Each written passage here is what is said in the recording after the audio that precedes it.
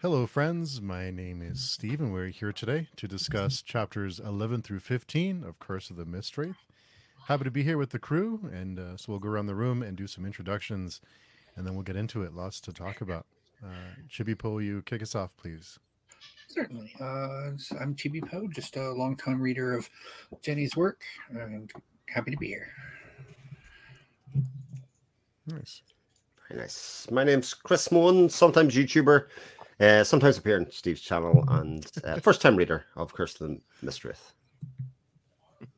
Nice. Gerard? My name is Jared, and I'm a YouTuber as well. And this is the first time I've read Curse of the Mistwraith as well. Nice. And I'm Varsha. I am also a YouTuber, I guess. I have a very small channel that I post on occasionally.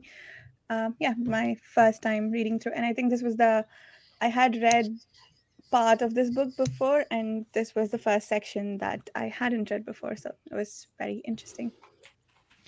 Nice. Glad everyone can make it. And just want to mention before we get into it that next Saturday at 6 p.m.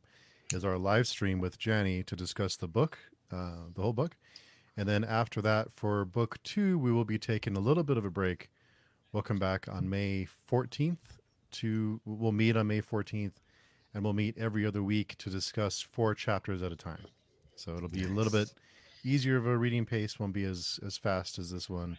So just anyone who wants to jump on, anyone's welcome to join us. Just check the forum and tell us you want to be here. We'd love to have you. So every meetup, Johnny does send us some notes to reference, so we can we'll reference back to those. But for chapter 11, what was everyone's thoughts, or kind of what stood out to you? I know there's a lot, but you know. There's so much going on. This is so weird to read a book and kind of go, right, I feel like I understood the events of what happened there, but I don't actually understand necessarily what it actually means. It feels like everything's just very piecemeally led to me to kind of say, oh, here's a sentence. You know it's probably significant, but you know I'm not going to give you really the proper context for it yet. So I have a couple of those from this chapter. Because it starts with obviously directly following on from the last one, where the Coriani kind of attempt has been foiled at the scrying from the previous section, and kind of Arathon and somebody else, come over who it was, we're basically having a laugh about it. It must have been Dakar about turning them a bit aside and saying, but Asandra basically comes in to tell them off, to say, whoa, what are you laughing about? This is no laughing matter, young man.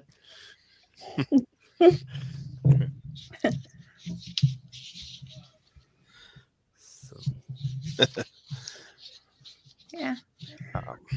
I think for me this was a chapter in which I went, oh, that's so cool, because of the time aspect of the Mistwraith that they discover. It's in this chapter, right?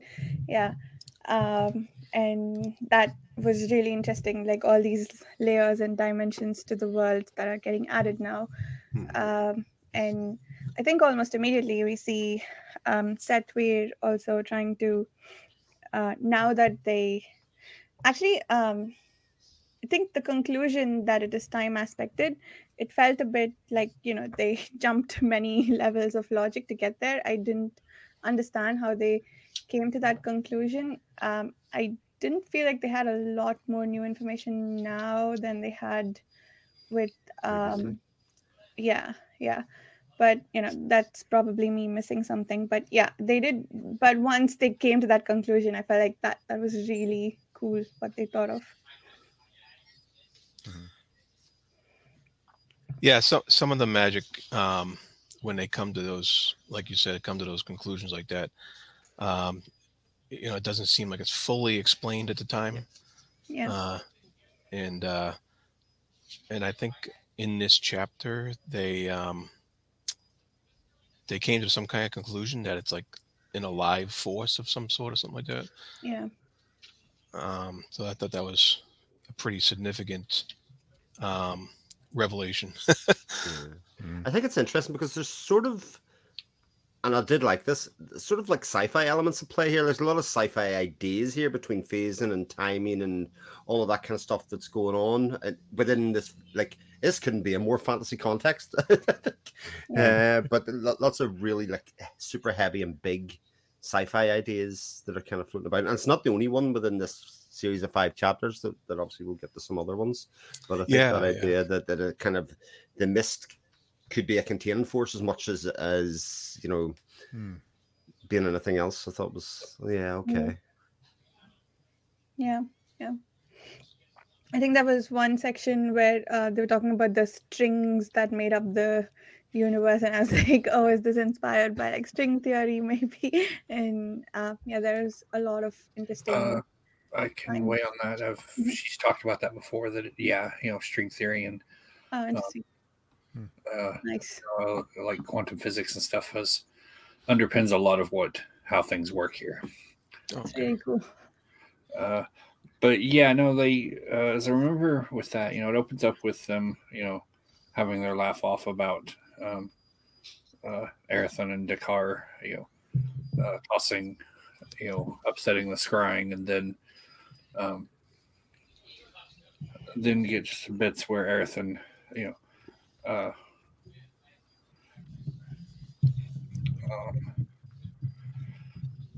finally makes his decision about the crown, and then we get to the whole bit where he and Lysair are talking, and what goes down there, and it's like since they can't, like they'd mentioned, I think at some point before, that the Paravians just like went up and disappeared, and so they didn't really have any idea, any way to determine what the Mistwraith was. They thought it was like a thing, but not necessarily a sentient force. And then, we learned, no, there's something more going on here.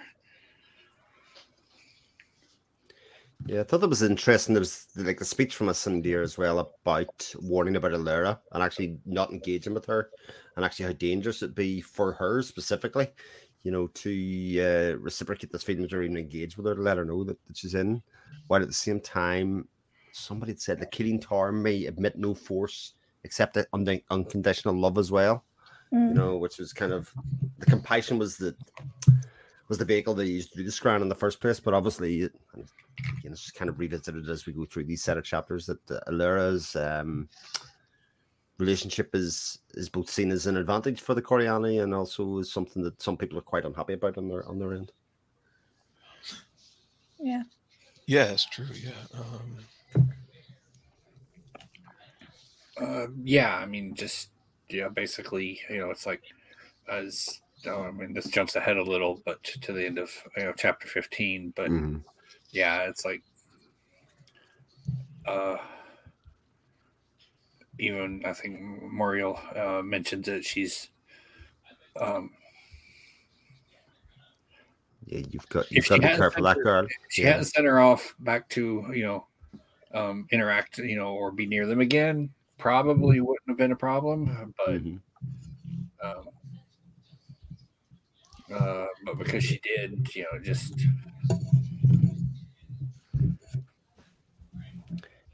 she's an interesting character for sure. Part of it too is and it wasn't exactly clear, but it's like part of what set off Aerithon realizing something was not quite right there was he was comparing the I guess the impression of Alera that they were using against what he remembered from the hayloft, and the two things did not quite match because Alera hadn't made any kind of realization of that herself. One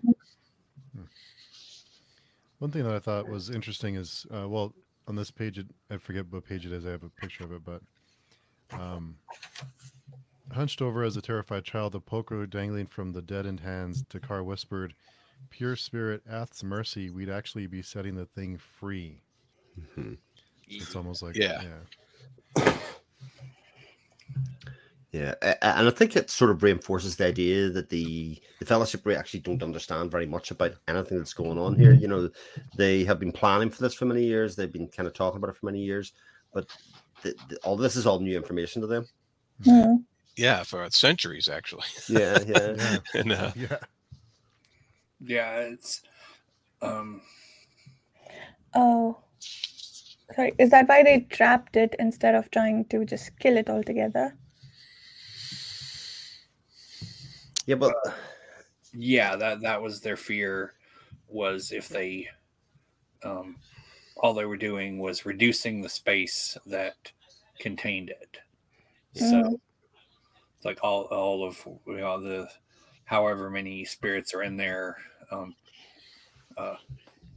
eventually were reduced down to however The flask. much fog you can fit inside that container. I don't know the volume of fog, so the ectoplasm. yeah. And but destroy enough fog, and then the spirits just break loose and they all go willy-nilly. yeah, there was some speculation between the different sorcerers here, like Sethvir and Traith, who had tried to, I guess they tried to fight it before. Well, Traith was fighting it at closing the door, wasn't he? I think that was part of it, wasn't he? He When was it doing first that. invaded, yeah. Yeah, he said he kind of seared away half of his memory or something, his awareness. Yeah. And Yeah.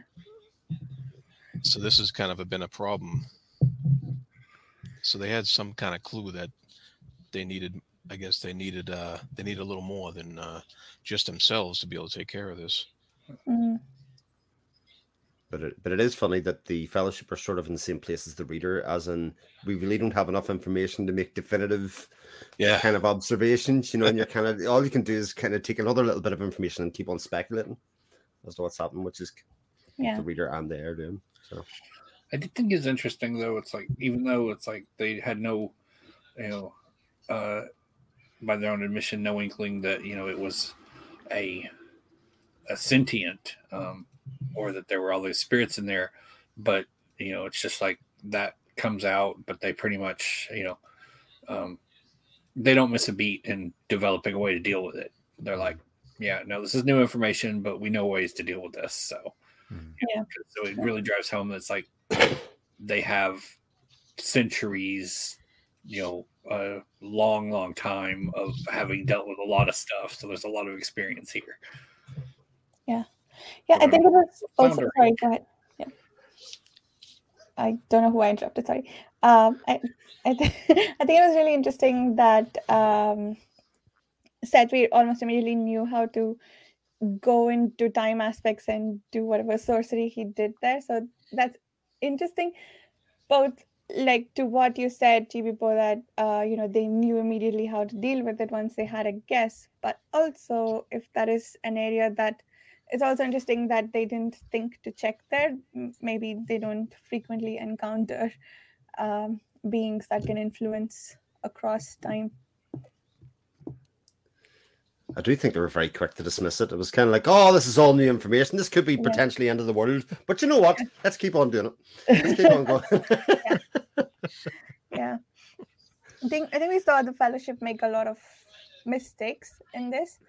And I did wonder, so, most stories with a prophecy that I have read or watched, the knowing of the prophecy leads people to do things that they probably wouldn't have otherwise.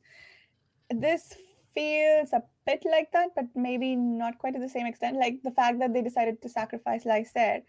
And, they knew that he was going to turn against Arathon at some point and maybe cause war. And also they were trying to protect their secrets. I wonder if they didn't know the prophecy beforehand, if they would still have made the same choice. Or how much of the knowing of the prophecy or reading of the strands led to some of their decisions. That is a very interesting. I'm trying to figure out whether this is another story where the knowing of the prophecy is changing the decisions that they make. Yeah.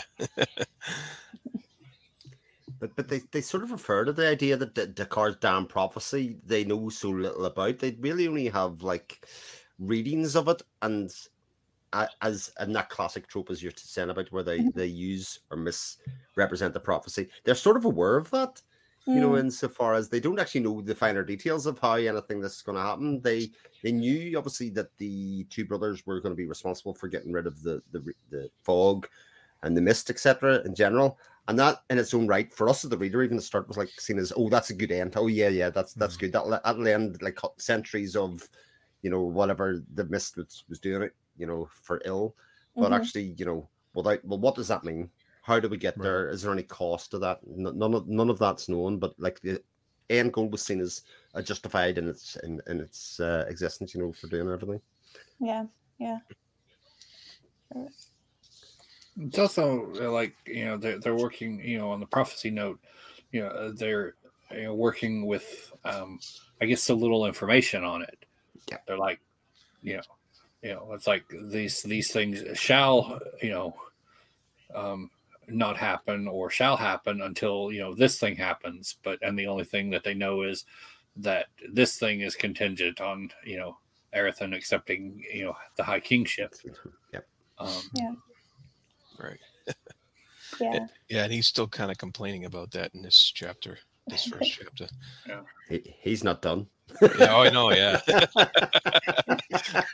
And then, you know, we you know, they thought, hey, everything's in order. We can get that to happen. But, and then we get a couple of, I don't know if we're jumping ahead a little bit there, but then we get another prophecy, you know, that, you know, compounds the whole thing. Yeah. So now they're like, is this still valid? We don't know. I think the Black Rose prophecy, it doesn't have a timeline attached to it, right? So we don't know if that was actually disrupted because Arathon wasn't coronated that day. Maybe, you know, at a later point he'll come back like that. I feel like that's still open. I'm trying to figure out why the Fellowship is sort of assuming that they will all come to a head in this like short timeline, when they themselves have lived centuries and the brothers are probably going to live centuries. Maybe that's what the Strands told them. But yeah, that's interesting. The interweaving of prophecies, of course, is very interesting. But also, I'm wondering if, you know, we haven't seen the last of either of these prophecies. Likely not. I know they, you know, it's like, yeah, we could have, you know, centuries, you know, to work this out. And they actually did consider that in the last batch of chapters, if I remember right. Yep. But then they were like, oh, wait, no, we can't do that because, you know, and though for reasons we don't know, it's like the Paravians, you know, would go and disappear and they're, you know, completely. And they're like, no, we can't do that. And we don't know why yet, but. But you would say from their point of view, they had all the pieces there in place because they knew they needed the two brothers, and at least for that moment in time, the two brothers were with them. So to not have done anything with that would have been, you know, folly. You know, it's the kind of Star Wars thing of having, you know, the Anakin there as a like wildly powerful user of the Force. You know, I don't know if there's going to be another one in another 30, 40, 50 years. They don't know, but they're working with the pieces. Obi-Wan's working with the pieces that he's gone so far. So I think it's a similar idea. Yeah. From Jenny's notes, she does mention these chapters have very deep currents running through them that you don't yet have the vantage point to pick up fully yet, as planned. However, close attention to what is actual on the page will hint at, reveal, or imply unseen consequences and deeper implications, some of which will emerge into prominence and some of which will explode with a bang as far as distant as the final volume. So there's events here that we're reading that we may not even, but will pay off much, much later. So I love that. That's great. Seems like sit back and enjoy the ride type of thing. Yeah, like the linchpin for the Black Rose is, you know, it'll take root on the day Arathon embraces kingship.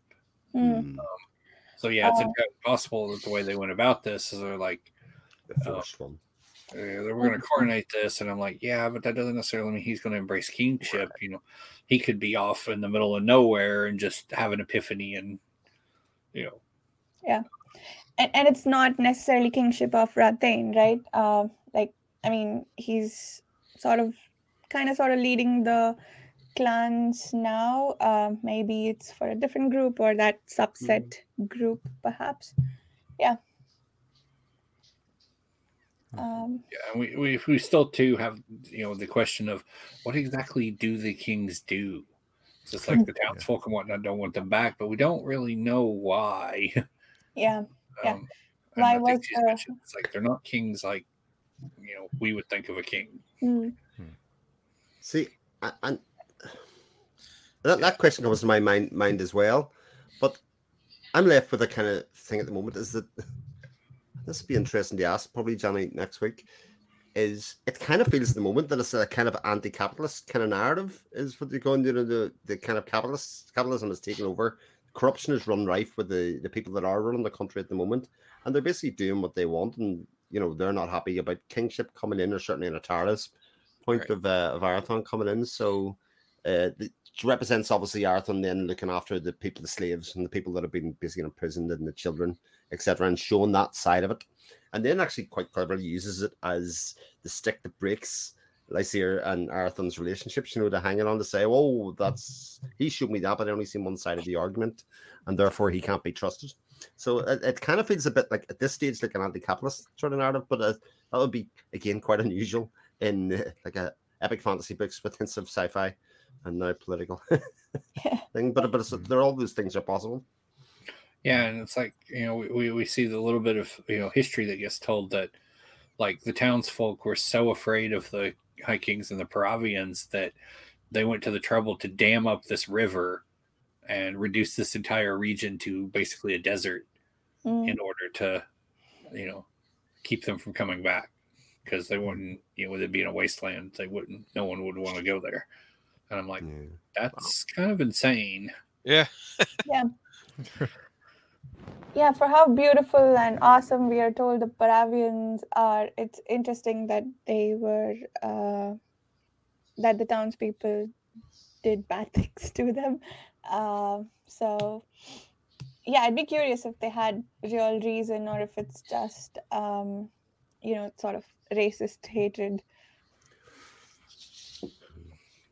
But isn't it interesting when the Atarans decide, oh, we're just not going to stand, we're going to take Arathon out before he can even get further? It is the democracy and the townspeople, and the common voice is the bit that basically says, actually, you can't do this. Actually, you haven't got the support of the people, or you will go against the will of the people here, and actually they have to hold fire and go about it another way with their turn.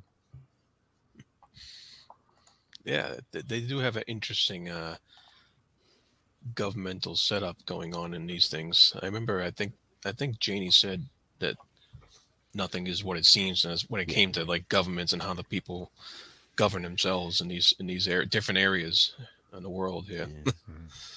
She mentioned that in notes for the last set to say that it appears like a feudal system to start off with, and I think even by the end of that set of chapters, you can kind of see it's probably not just feudal. Yeah, that was it. But even now, we're getting another couple of layers to kind of say it actually still is different again than what you think of it. So I think it's constantly evolving, our understanding of these things.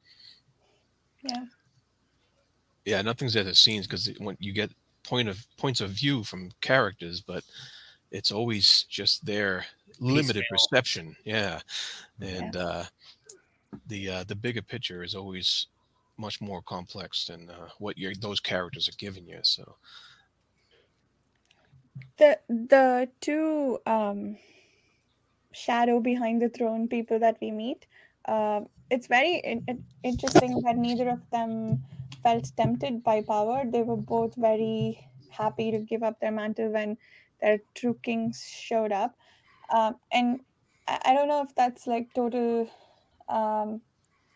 if it's just that the people as a whole are noble, because at least like we didn't get to see too much about what other people thought in Lysair's case, but in Arathon's case, people were very eager to dismiss him or to say, oh, he's not helping, he's not willing to fight, whatever.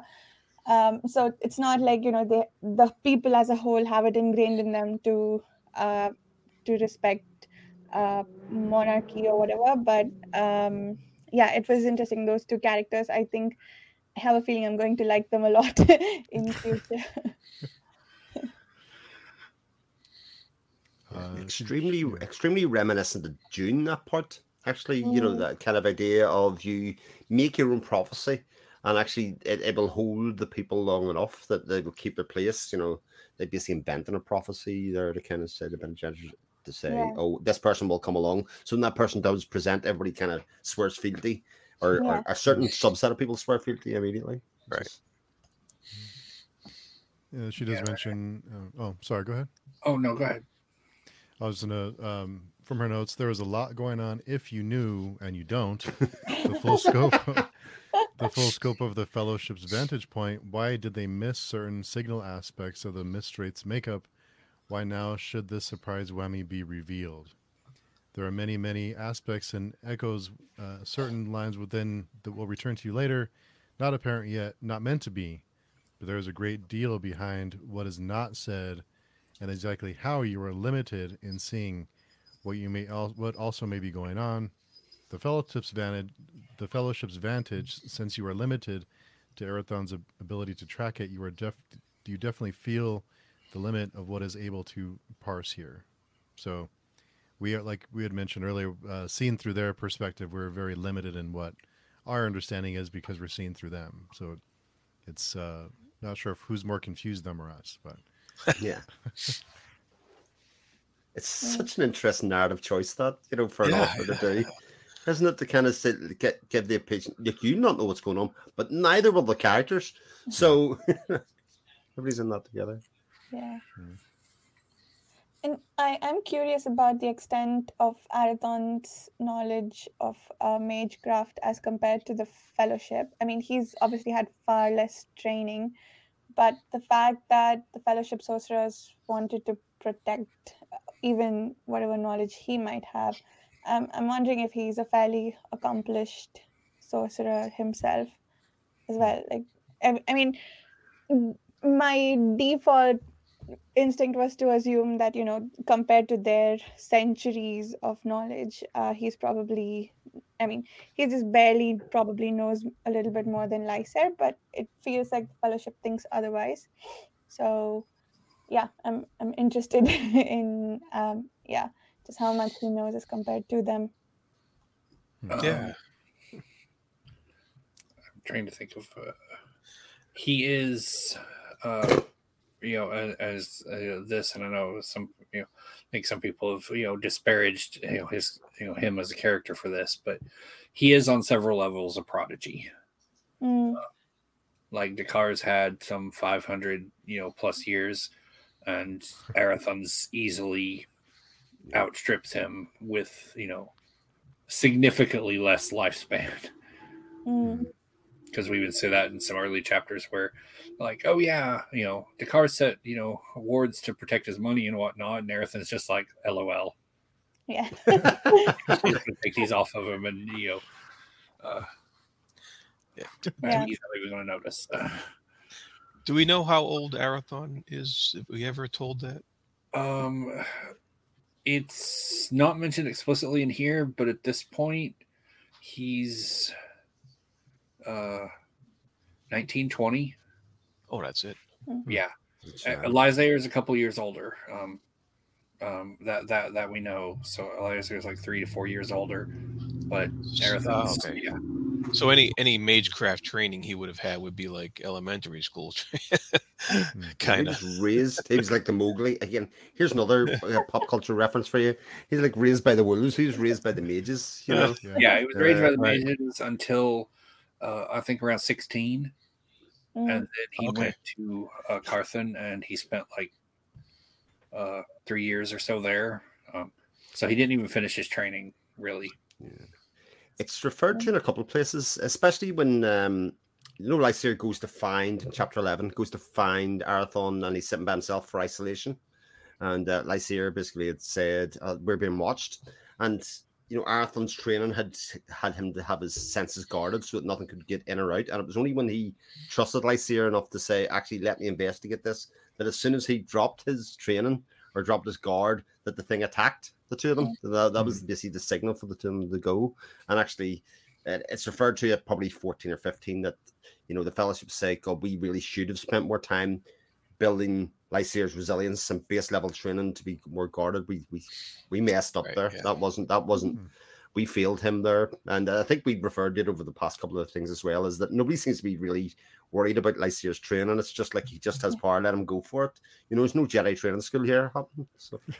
Yeah, I thought we got a little bit of an answer to that in the fact that they didn't really need him to be trained. Apparently, they just needed to be able to use his power because right. Who was it, Karadmon? He just sort of like used his power, like channeled through him, to use Wheel of Time terminology. But I think that sort of answered the question we had, I think, a little bit about why they didn't feel the need to train him. But knowing what they did know from the strands that the Mistwraith might impact Lysair, and then later on from when the Mistwraith attacked the two brothers, the fact that they did not protect, like knowing that it can go into your mind and make you do things, I feel like they already knew that when the first time that it attacked them, right? And they chose to not protect him. So I don't know if they had resigned themselves to the prophecy at that point.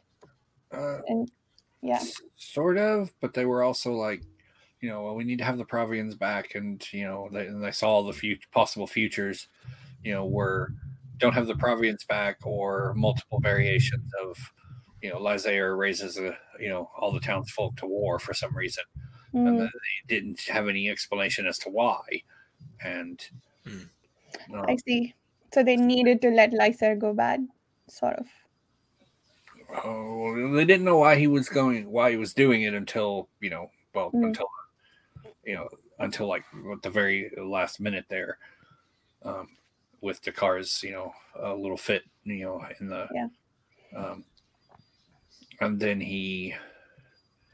But I thought it was also interesting is during that the entire fight they got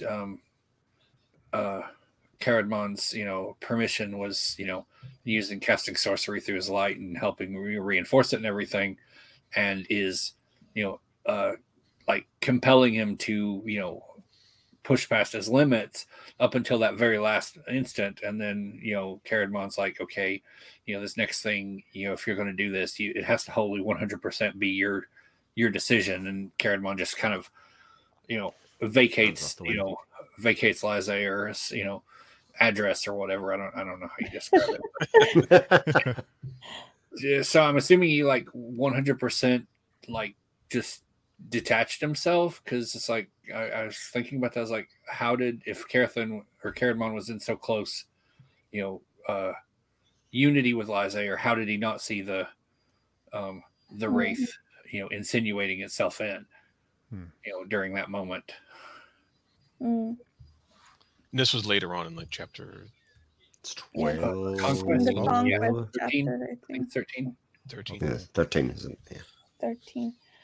So there was also, I think, to Jani's notes here about 12. Sorry, 12 was Conquest. Yeah, 12. Yeah. To Jani's notes here about what the sorcerers know and when they figured out what. There was also another thing that someone mentioned at some point. I think that the Mistwraith is similar to the creatures or spirits that are in the Myrtlewain swamp, and so they have met a creature like this before, apparently, but maybe this one's more powerful or has more talents than the other one. So yeah, it almost feels like they had a lot of hints about its nature, but there was still something missing that didn't help them figure out what it could be.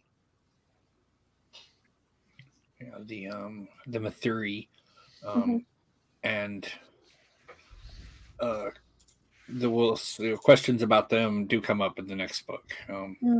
We'll get some info about them, plus definitive answer of what Dish the Air actually is. Okay. And what its origins are. So I won't say too much on that because that'll be forthcoming. Nice. Yeah, I thought it was very amusing that the Mistwraith is trapped in a flask. Yeah. Did anyone else get goosebumps when in that the 3 snippets that we get at the end of every chapter? One of them was that the Mistwraith is still alive and trying to figure out how it can influence the world. Yeah, I love those. Trapped in a little jar brooding. Yeah. I love those little end chapter announcements. So good. They're kind of like almost news flashes, Yeah. This is happening here, this is happening there, this is happening there. And I got a kick out of those. I really love those parts. Yeah, I really look forward to those because they're very much, you can get caught up at the end of a chapter of going, all your focus is solo-y, whatever that word is. On the events that just happened there, but it's kind of like, here's all the things that are happening in the world. Don't forget, some we know about, some we don't. Yeah. And most of them, they come to fruition, or like you see what the significance of that was almost in the immediate next chapter. So it's almost like a preview of what's coming. Is really cool. So on Coronation Day, we get Lysair making his grand statement, and this is where like my first few reads through this long ago, I wasn't quite so generous in my assessment, but I actually really feel bad for Lysair here, because you can just completely tell he's been completely twisted around. Like every single thing that happens or is actions that Lysair instigates, and you just watch Lysair also simultaneously just twists around the logic and reasoning in his head to where none of this is his fault. Yeah. It's all Erwin. There was, I think, a chapter, like one subsection of the chapter, either in the one immediately preceding Coronation Day or maybe, I think it was after Conquest, but I think it's called Introspection or something. And that whole section is Lysair thinking to himself about all the things he wants to change and do right and whatnot. And then immediately after that, I think we see him, basically twist all of his sense of justice to the other direction. And I thought that was really sad, like what you said, that someone who's capable of thinking so clearly and trying to correct their previous wrongs or whatever, change their sense of self even to a certain extent, that they get twisted like that. I think I agree with you, Chipo, that is really sad, and I did feel bad for him, I think. For anyone who's finished, I don't know if everybody ever's got through the rest of them. Yes, I can safely say it's going to get worse. You're going to feel really bad. Jared knows what I'm talking about. For this book, but the early in chapter 12, I think I have this copy. I don't know what copy you guys have, but you get that too, But it's on. I've switched. This is you switched. But it's on page 439. Lysair is going over the classic, ideas of duty and his father's need, the land and the people must come first, and all that stuff, and then later on, after the coronation and after the battle and all that stuff, like later on in chapter 14, it's almost turned around as he almost takes a more villainizing look at chivalry, where he's like swearing to get Arathorn and stuff like that, and it's like you see that 360 in his attitude towards land and people, and his attitude towards duty, and how he and how he approaches it, and it was a fascinating, dichotomy there. Yeah. Yeah, like it's oh, sorry. I was just going to say, it definitely felt like one of those bits, like, again, reason 1021 why I will never be an author, right? And how you can be so skillful, like one of those things, like some people write and then other people like really write. All that happened in that thing was that Destier basically give him prejudice, from a couple from one area, and exactly the whole situations. He thinks of them in exactly the same way, but he comes from a position of prejudice, which is that that Svalin are the enemy of the Amaroth people, as that, and not to be trusted. And just that in its own right, where he was making excuses for Arathon, he was very much sticking up for him all the way along. That is now flipped. They've kind of been saying, but they're not to be trusted. So if I use that as my lens to view the world through, then all those decisions and conversations that I've had are all very much different, and differently represented. It's such brilliant writing. Yeah, it is. Yeah, this is a dude who's just like really closed off and personal, and doesn't get close to people, and you're just seeing that as it's like, well, they're ever and always Amaroth's enemy, I think is the that's it. Yeah, the phrase right after the they capture it, and he's the race like twisting him around, and so all those little behaviors are just like, no, this is all secretive, and he's a schemer, and there's something sinister happening here. I just know it. Yeah. Plus, like, when after he wakes up, where he's just like immediately he's like, he blames everything on Arathon, even though the one who incited the riot and caused chaos and everything was Lysair. It's like, no, it was Arathon's fault. Arathon did all that. Yeah, it was a great turnaround, and it happened with Arathon a little bit too, from our perspective. The beginning of the book, he's so cold and matter of fact, and just keeping them alive and getting them going. And by the end of the book, in the battle, in this, I think it was 14 or 15 now, all of a sudden he's very empathic, and he's feeling everything, and then very emotional. And so it was the turnaround of both the half brothers just was so skillfully done. It was just beautiful. Yeah. I especially liked when, from Elira's perspective, when Moriel and Lorenda are looking at the water, and what she's able to show them is Arathon's, with all his guards that he tends to put up, stripped away, just I think his core nature. I thought that scene was really brilliant.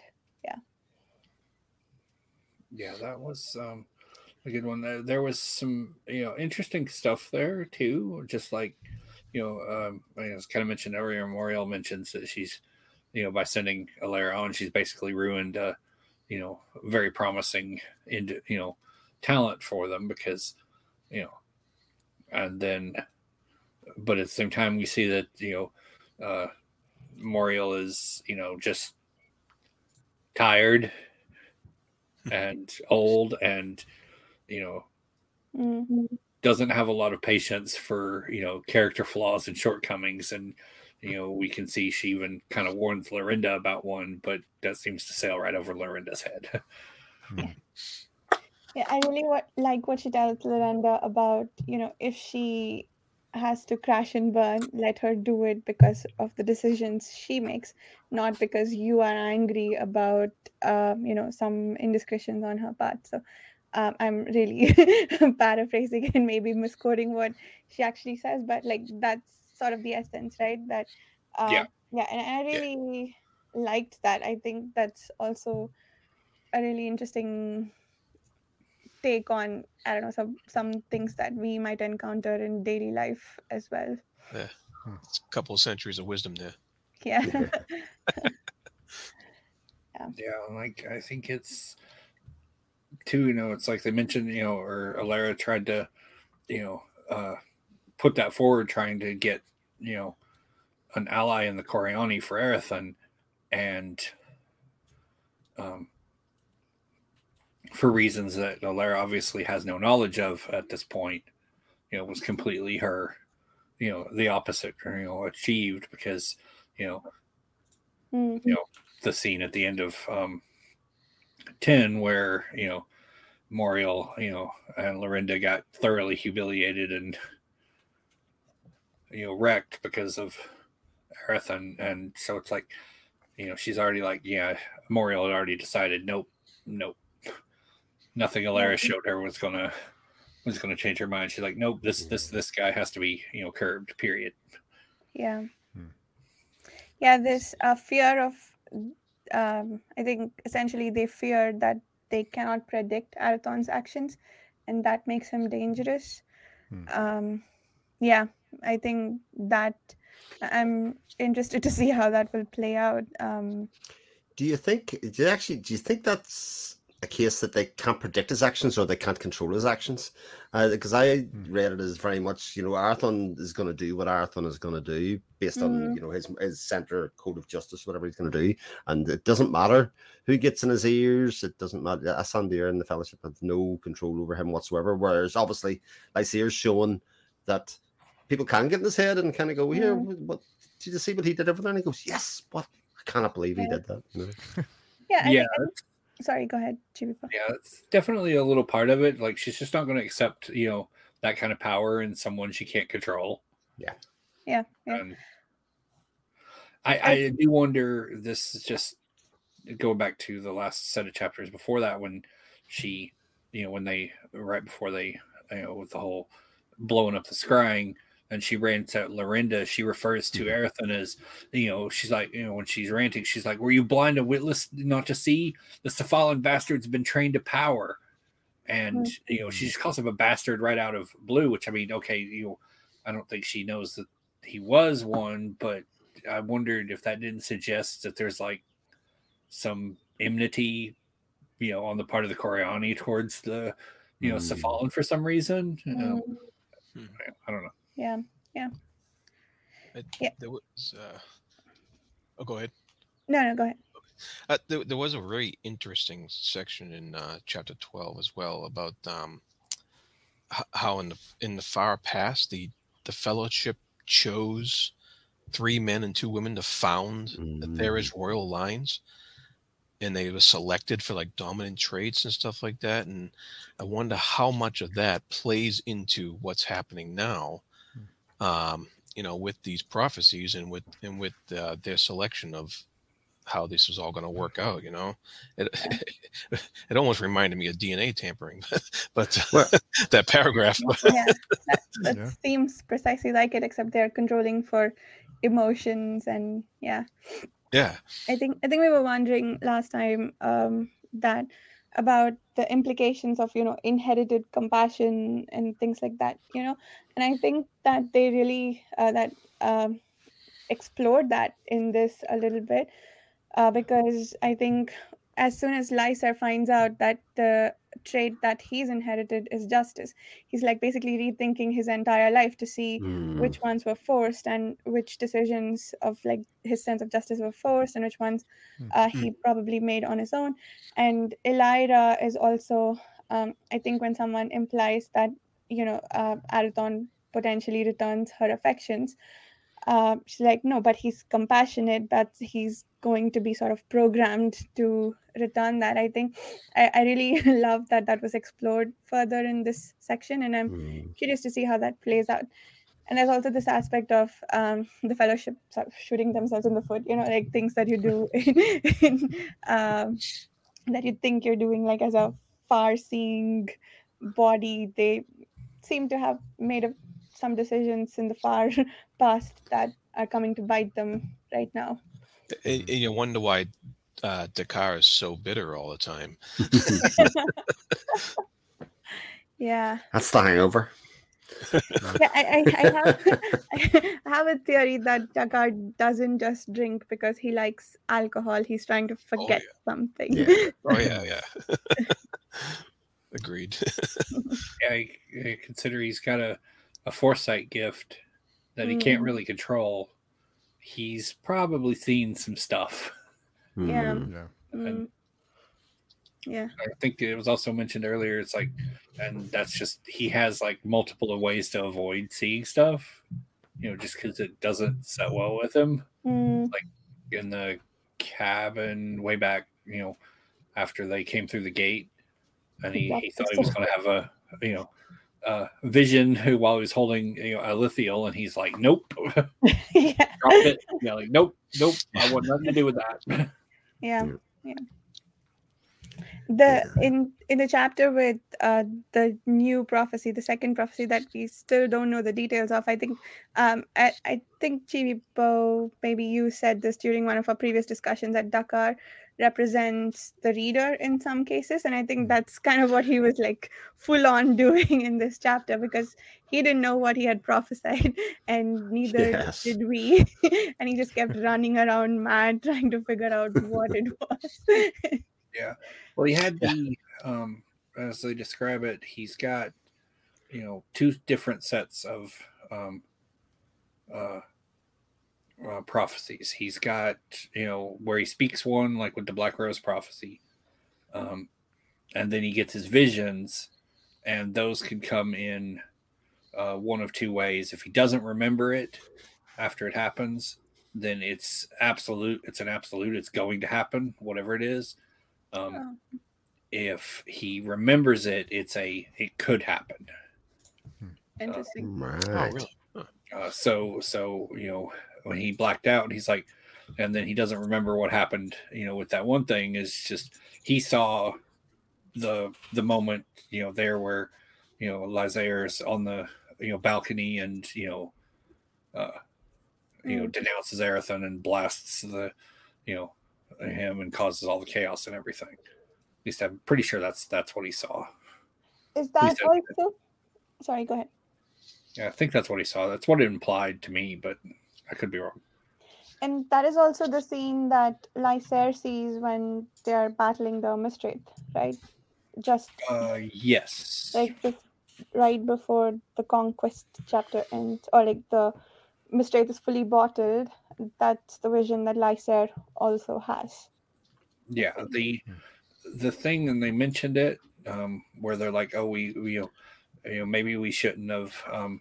Maybe we should have had Arathon be the one to stand in the breach at the end there, and where they're examining Lysair and all is, and it's definitely in here, is they realized that they wanted to protect not give the Mistwraith access to Grand Conjury and whatnot, but they didn't realize that the horse had already run out of the barn at that point. Yeah. Like it had already encompassed the entire scope of everything that Arathon knew. Yeah. I think this prophecy coming to fruition is, I think, potentially another instance where knowing the prophecy made it happen, because Arathon was just happily getting dressed, and Lysair probably would have seen him where he was and asked him his questions, and maybe everything would have been okay. But instead, Lysair caught him running and had additional justifications to what he like. I think he got angry that he was running away from his kingship again, right? That this means less. The people of Itara mean less to him than his need to learn music or whatever. So yeah, I think that also was brought to a head because Arathon heard Dakar's prophecy. So yeah, and then the Lyranth, very sad. Yes, that broke my heart. Because at that point he's not fully twisted, but he's just like, this pisses me off. Yeah. And like that, Satvir and Asandir kept completely quiet and they tried not to flinch when they heard that he had broken it. He did feel bad about it afterwards. Yeah, it's like for 2 seconds. Yeah, it's just for a little while. Yeah. I thought there was some very interesting. We saw a lot of magic being worked in this last set of chapters as well. I thought I really liked how they're all like slow, really fine-grained workings of magic. Like with the strands, of course, we saw that. But then when Sethvir and Asandir are trying to heal or like exorcise Lysair, or when Lysair is trying to remove Arathon's shadows, I think the only flashy bit of magic we saw was when Arathon defends himself against Lysair's attacks. But everything else is like slow, steady, long durations working of magic, which I think we don't, at least I haven't read a lot of books where that's what happened. So I really loved all the descriptions that we saw. Yeah, and I like too the in it's 11. Yeah, it's 11, where Deshthir attacks them, and Asandir's, just it's like they're getting cornered and overwhelmed, and then it's just like bam, he comes in. Yeah. But again, Asandir's magic or the scale of it or the power of it or what it actually does is still sort of unknown. It just seems to happen other than this kind of picking apart. I think there's that bit very later on when they're trying to rebuild memories and kind of doing that kind of thing that they're kind of saying, well, what it would take out, what it would leave in, when they're trying to get rid of the shadow. What is important, what's not important, and trying to discern. I think they all sort of have that kind of skill within the fellowship. But what's Asandir's actual power? What can he do? Yeah, it's very much it's like, well, we kind of get an idea, but for the most part we see they walk very softly. Yeah. That's one of the things I noticed that I was trying to question is like, okay, these guys have been sorcerers for centuries and we don't really see exactly what it is they can do. Like Asandir's very direct with his shadow magic, and Lysair is very direct with his light magic. And but the sorcerers, like, are they in any way related to what Arathon and Lysair can do, or is it something completely different that they learned? And they did explain a little bit in some areas that Sethvir is a little different in this way, and the other guy's a little different in that way, and but it's still very much up in the air, I think, at this point. Yeah. Oh no, that's later. I'm not going to share that. There's a really neat scene in a later book that drives home the kind of power that Asandir is really working with. And then it drives home that yes, they are walking very, very, very, very softly. And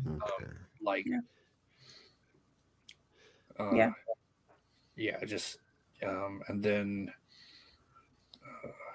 I think that was one of my favorite parts of this whole series of chapters, is actually getting to know the fellowship a bit better. The personalities, actually how their group dynamic worked, where they kind of said, no, you take that part, I'll take that part, this is what we'll do. It kind of fleshed out that fellowship for us as the reader a bit more, to kind of give us an understanding that actually they are used to working together, and that they have areas of sort of expertise, and that there certain people take decisions at certain times, like we're saying about Carbon when he says, no, I'll pair up with Lysair for taking down that part, and then decided to step off, etc., for whatever reason that may be. And I think it's so in the scene where they're exercising Lysair again, it's not brute exercise of power.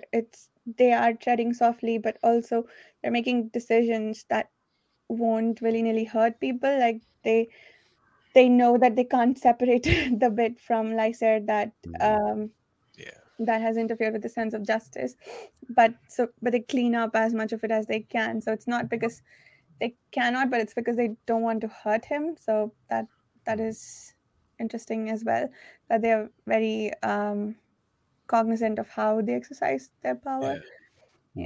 But why don't they though? Because is it because there's further prophecy to be had, or are they just being nice?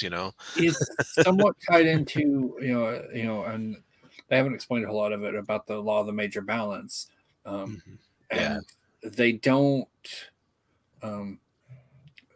take action and on any and interfere basically, as they see it, in the affairs of man, except under very specific circumstances.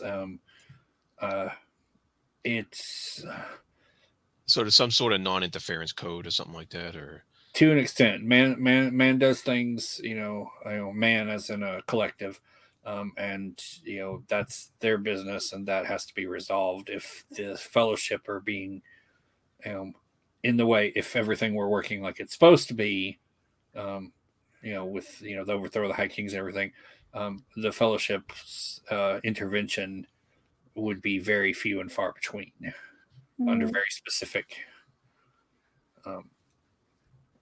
parameters. I guess he's sort of squint as implied that if they're going off the off script from that, would probably not be a good thing for a lot of people. But as you said, they've been around centuries, thousands of years, easily, and I like the tone of, it's like they clearly have a lot of power and they're aware of the effects of exercising that power, and like with the exorcism of Lysair and the Wraith, they're doing their utmost to make sure that they don't damage anything on their way out. Like, all right, we've sealed off all these things. These things will be fine. Trying to minimize, the impact of their actions. That brings up a bunch of questions. But I'm hoping some more stuff will get revealed in future books. I'm sure it is. Oh, yes. There seemed to be an implication, or at least assumption, on the fellowship's part that, when the fellowship is restored, it will be the same 7 that it was before. So the 2 who are missing, I guess the betrayer and the one who went looking for the Paravians. So I figured any 7 sorcerers of similar power could make the fellowship, but it seems like the fellowship is these very specific 7 people. Yes. When it refers to that, it's like they do have, allies like Varane and Dakar, and there are others too, but the 7, as his prophecy refers to those original 7. So Davian and Salatus, are the 2 who are incognito. We don't know where they are now. When Satvir thought that when Satvir figured out the name of the one of the wraiths of the Mistwraith, and he said this used to be human before, I thought maybe that the fellowship sorcerer who betrayed them maybe brought the Mistwraith about, but it wasn't. I think it was just there is a human, someone who used to be human who has now become one of the spirits of the Mistwraith, I guess. Yeah, the latter part. I could tell everybody, but like I said, it will be answered. So yeah, I'll get first part of it in ships, and then the full explanation is in Warhost. Okay. And for more of Jenny's notes, we get more insights into the Mistwraith during the Fellowship's analysis and clearing of Lysair's possession. Why do they miss this across time? Again, they've been tripped up by this phenomenon. Tuck this away for later. Yeah. Is this fun for you, Johnny? Is this fun for you?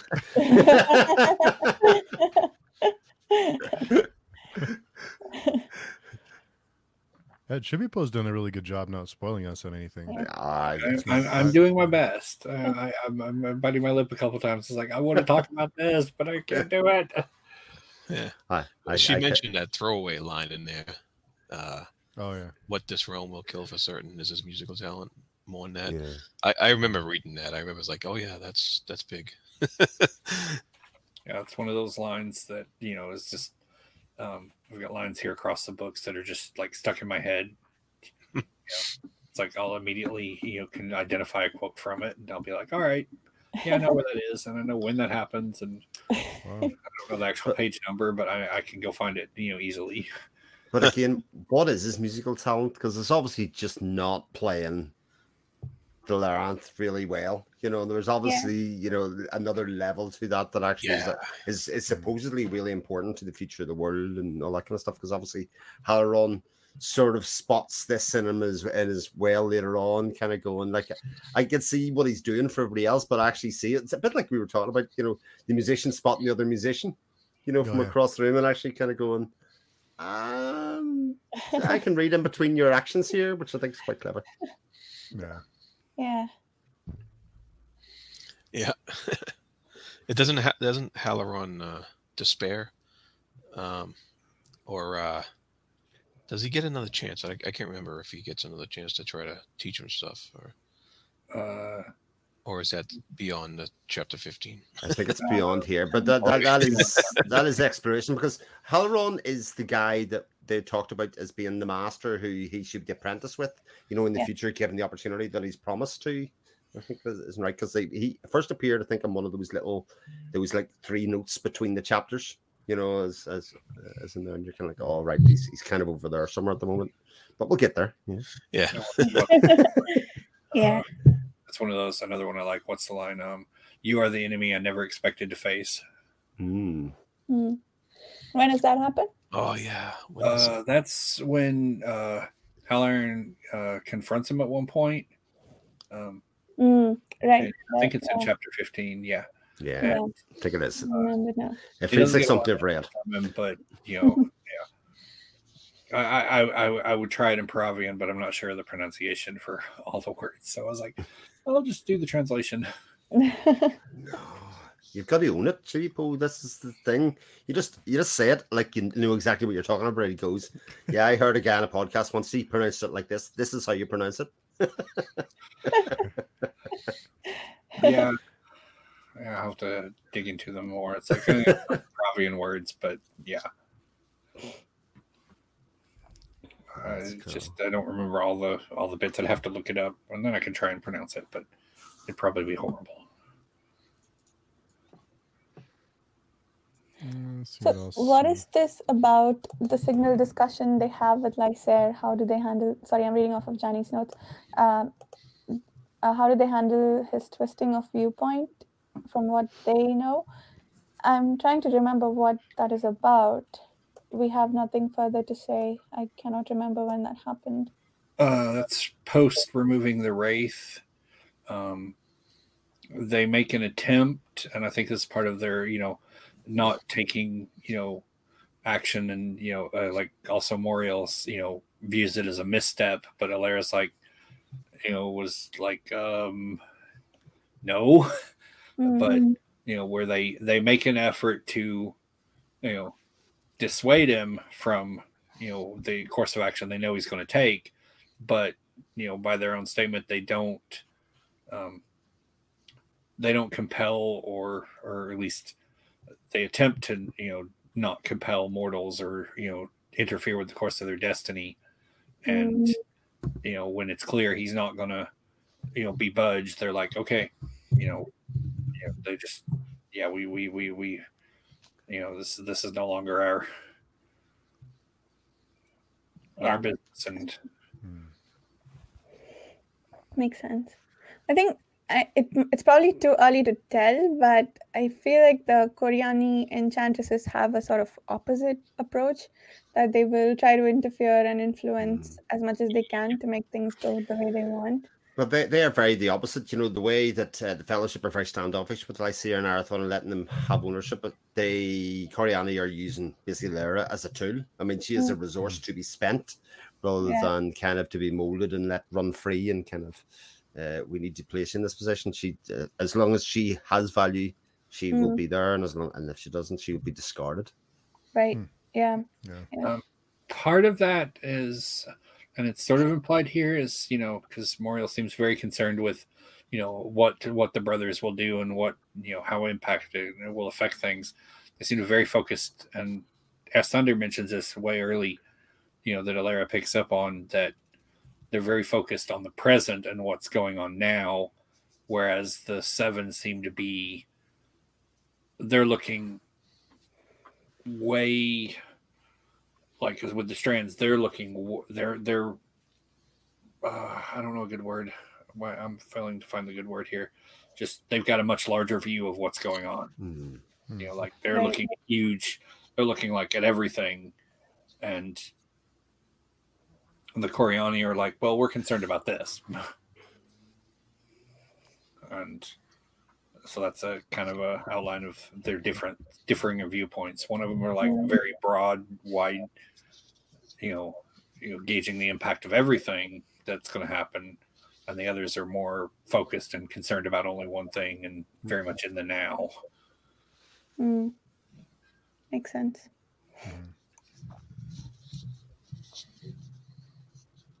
Man, there's a lot happens in 5 chapters. Holy Yeah. smokes. Yeah. These certainly 5, yeah. I was like, oh. And so Arathon in chapter 15, this is when he meets up with the clans, right? Yeah, but the clans with his people, essentially. Yeah. Stephen, is that how you say it? Or is it Steven? Or Yeah. Stay. Oh, yeah. I couldn't pronounce that. Jared named him first, so he's now called Stephen for the rest of the. What was it? Yeah, I think there was, to what Johnny's saying here, it's interesting that Arathon was the one kneeling when taking the oath of fealty. Or did he swear an oath, or did the others say? No, he swore an oath. He swore the oath, yeah. Yeah. And they basically said something to the effect of like that'll stick, or something to that effect. Anyway, yeah, it was. Oh, it's Steven. Steven. Okay. And he said, he took an oath to Arathon, I believe. Yes, he did. And then he's worried about convincing his clansmen. That's what he's worried about. But I found that a whole thing fascinating, because it's like Arathon just got crowned, kind of by force with the sorcerers, and then now he's getting oaths from these clansmen, and it was just funny how that all worked out. It threw me for a loop, because I wasn't expecting that kind of, he's in one place getting crowned forcefully, and then he's in another place where these people want to follow him. And but isn't it interesting that, I mean, I assume everybody felt the same, is that when we read about this conversation, even when he brought the girl and how they initially treated him before the crowning, we felt as the reader that Arathon was in safe company at that stage. They had found his people, as opposed to every other situation he's been in. Oh yeah. His other situation was almost untenable, and indeed, yeah. And now he's a little bit more welcomed, even though he's, of course, this is when like his empathy is really kicking in, and he's completely worried about these people and whether they're going to survive and stuff like that. So he's, it's there's quite an impending there's a big battle coming from them that will essentially look to wipe them out. It seems like they're against the odds, and he's worried for them, but they're very much no, this is what we are here to do. If you weren't here, we would still be in this problem. Yeah, huge contrast though, and I just love all the contrasts that go on in this book. It's just incredible. Yeah, I'm looking at it, and it's like all the clansmen,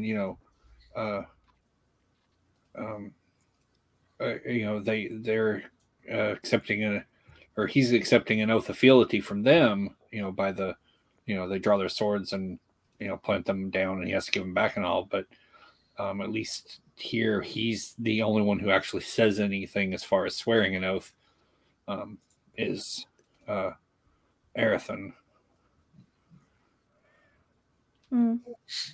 Yeah.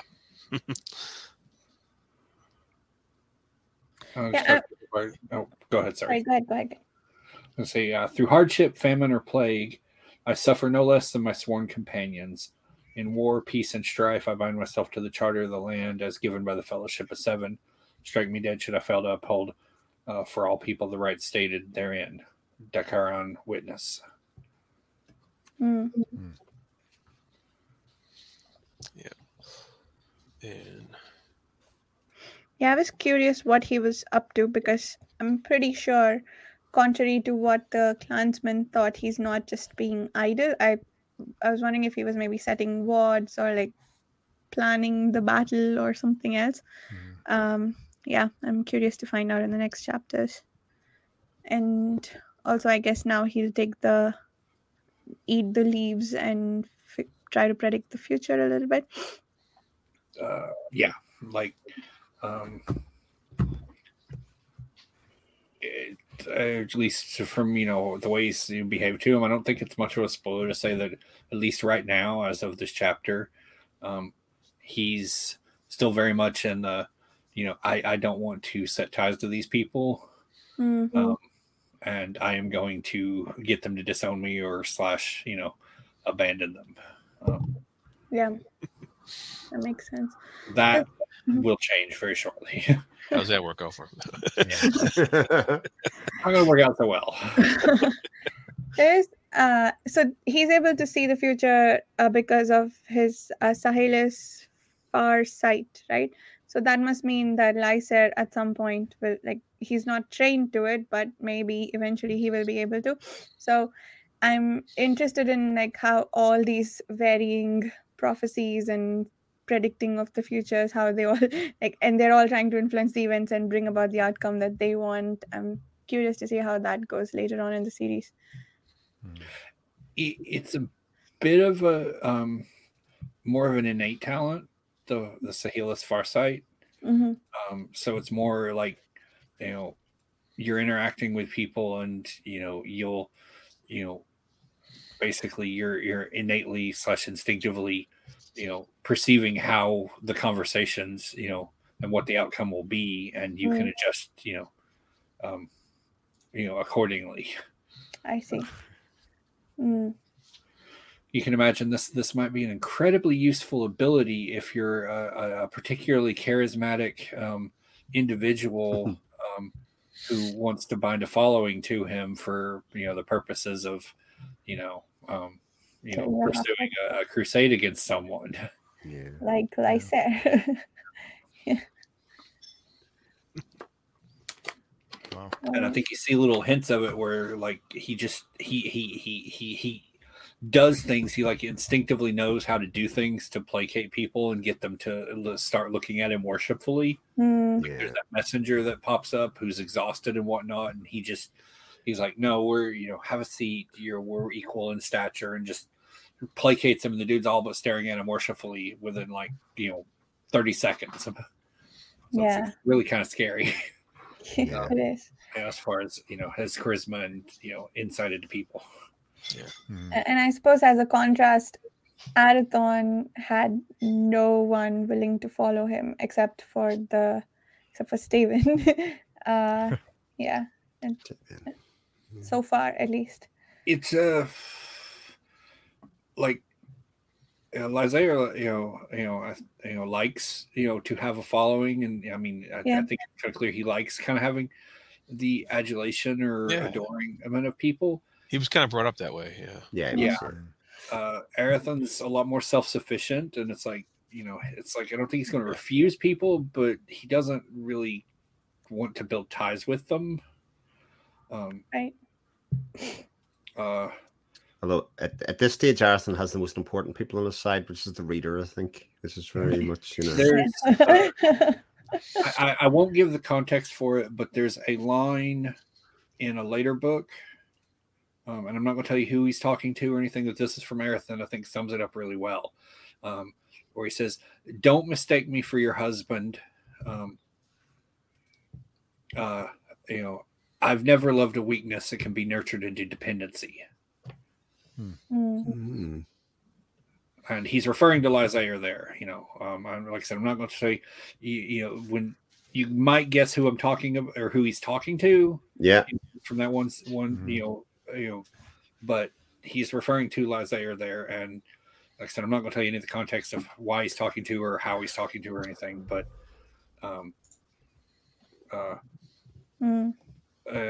It's it's like he likes people dependent upon him. Nice, and right? Erethan's, got no business. It's like nope. You stand on your own 2 feet, and Yeah, that makes sense.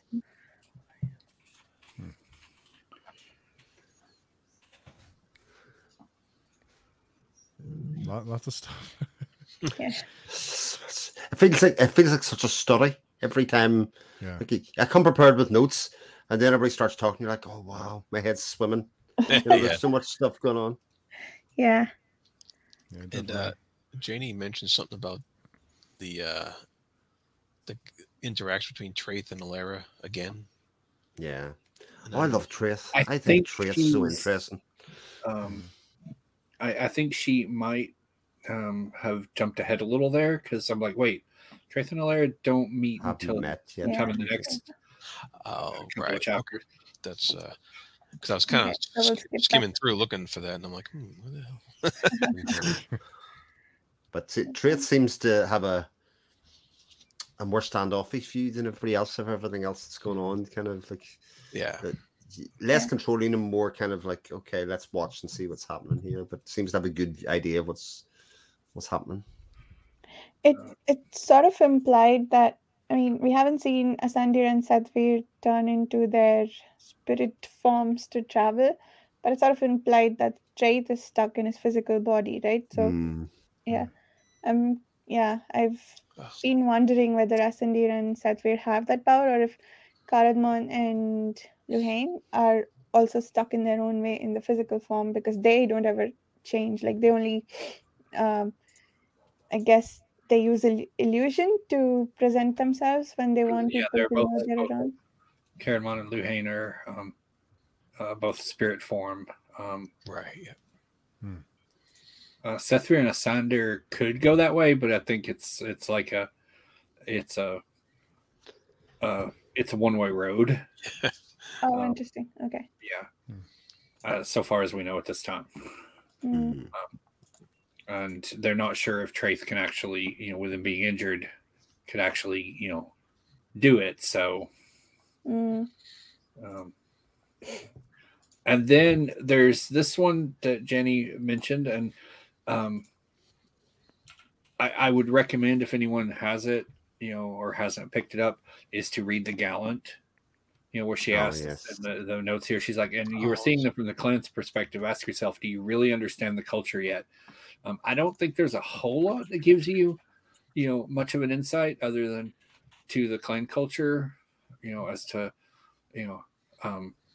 as far as the division. But I think if you read The Gallant, you get a better idea that, like I said, this is very much not a medieval feudal, king system. There's a lot more going on here. Yeah. Right. Huh. More books to read. Good. Yeah.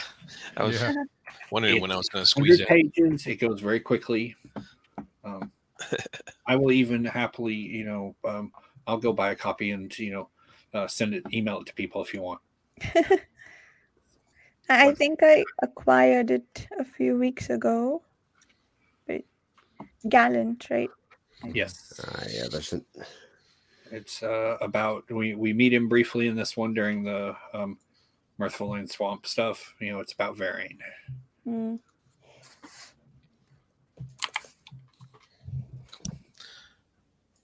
Is that only an ebook, or is that? Seems to be only an ebook. Yeah. It's I believe she's only there was a collection of it was an ebook collection that it originally published in, which is where I have it. I don't know if that's still available on Amazon, at least from the way she mentions on her store. I don't think it is. No, it was a limited run book. Secrets and Spells, I think is what's called. Released a limited run promotion by Tights Books, but no longer available. So I've put the link in the chat there. Maybe Stephen copy it into or whoever. I need to go through and get the ones that don't have, because I have them all in the short stories in their original releases, and I don't have all of the books handy anymore. So I'm like, I need these. I want to read these. I don't remember anything that happened in this here. That's cool. Yeah, I gotta read that at some point. I've got my copy. Yay! Nice. That was fast. Yeah. I found mine. I had emailed it to myself because I didn't want to keep logging into the website. Nice. Wow. And she does mention from her notes that brace for 16 through 18 because there the hammer falls. Yeah. I thought everything happened these 5 chapters. That's what I thought. Set up. What a con. Wow. Everything always happens in the next set of chapters. Like, we'll get to in this in our notes to be wait for the next book, because that's where everything really happens. Yeah. I hear you. Yeah. Hype. Good stuff. Cool. Yeah. Anything else you guys can think of? That's pretty good. I'm like, Yeah, exactly. because I thought I had a pretty good grasp, and then, like, I think Chris, you said it, like, everyone starts talking. I'm like, okay. but it's interesting because I thought this set of 5 chapters was probably the easiest to understand and kind of make my way through on the moment to moment and kind of think, right, that's what's happening there. Those events are what's happening. This makes a bit more sense. And yet it's just another set of layers to sit on top of all the layers that I had beforehand. Yeah. Well, it's a bit of, and this is kind of style I think she's mentioned before, is, you know, she tends to have like the mid to 2/3 of the way through climax, and then everything mellows for just a little bit before you get the final climax, and it just rolls right into there. It's like this one we hit the, you know, conquest being the like the mid climax, and then, you know, little bit of, you know, downtime, and then everything, you know, just erupts from there. Yeah, I wasn't expecting conquest or like the defeat of the Mistwraith to be in the middle chapters. I mean, obviously it's not like fully done, but I thought that would be the end of the book, but it was the middle almost. So that was very interesting. I'm going to betray, you know, my gaming habits here, but it's not dissimilar to in that respect to the latest expansion of Final Fantasy XIV, where they'd been, you know, over the course of the games, they'd been building up to you know, what everybody thought was going to be, you know, your final boss, and we thought that this one character, you were going to fight him as the final boss. So if anyone's playing 14 and is in the newest expansion, you might want to, you know, mute me, but and then you get into the expansion and you get to level, you know, 83, and then you're fighting what you thought was going to be the final boss, and you're just like, wait, what? Why is this happening now? What's coming next? But it's not dissimilar to the idea like the book is called Curse of the Mistwraith. It didn't say defeat the Mistwraith. It doesn't, you know, it's not called any of that. So it's literally, you know, when that happened and then we got the curse, I was like, oh, well, obviously this is what the book's really about. Yeah, emphasis on the curse. Yeah, until we got to that chapter, I thought the curse of the Mistwraith was just the fact that it existed. That the land was cursed with the existence of the Mistwraith. But yeah, you're right. Like the part where it actually curses the brothers is now what the book is about. Right, yeah. It's just cool. Wow. Oh, okay. So next week we have the rest of the book with Janny. Lots of questions for her next week. Yes. Lots of things to discuss. Might not be talking to her by then. This might be maybe meet. Yeah.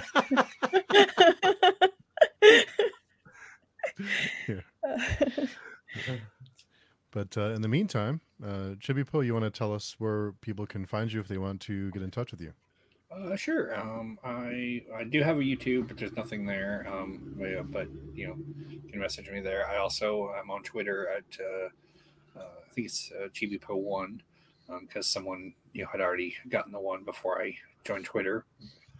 Though I'll grab just here. Of late, it's such a pain to find anything on Twitter. I'm like, I go to look for things, and I'm like, why is this such a mess? And then I realize why, and I'm like, oh, I just feel depressed because I actually liked it, but it's kind of gone downhill. But anyway, sorry. But yeah, I can be found there. Yes. And Chris? You can find me on my YouTube channel, which is just my name. You can find me on Twitter at 7 o'clock Shadow. You can find me on the Patreon forums with plenty of the other people that are here. And Jared? You can find me on my YouTube channel, The Fantasy Thinker. And you can also, I'll also be on the Page Chewing forums. And I'm on Instagram at The Fantasy Thinker as well. Nice. And Varsha, best outro. You have the best one. On my YouTube channel, Reading by the Rainy Mountain, and the About page has more ways to contact me. I don't know why I never thought to say that. What a pro. Yeah. That's a pro move right there, Varsha. Pro move. Well, cool. Well, thanks, everyone. And we will see everyone next Saturday for our live stream with Janny. Come by and say hello, but you'll be spoiled if you haven't read the book. So heads up. So, cool. So we'll see everyone next week. Yes. Awesome. Thank you. Bye-bye.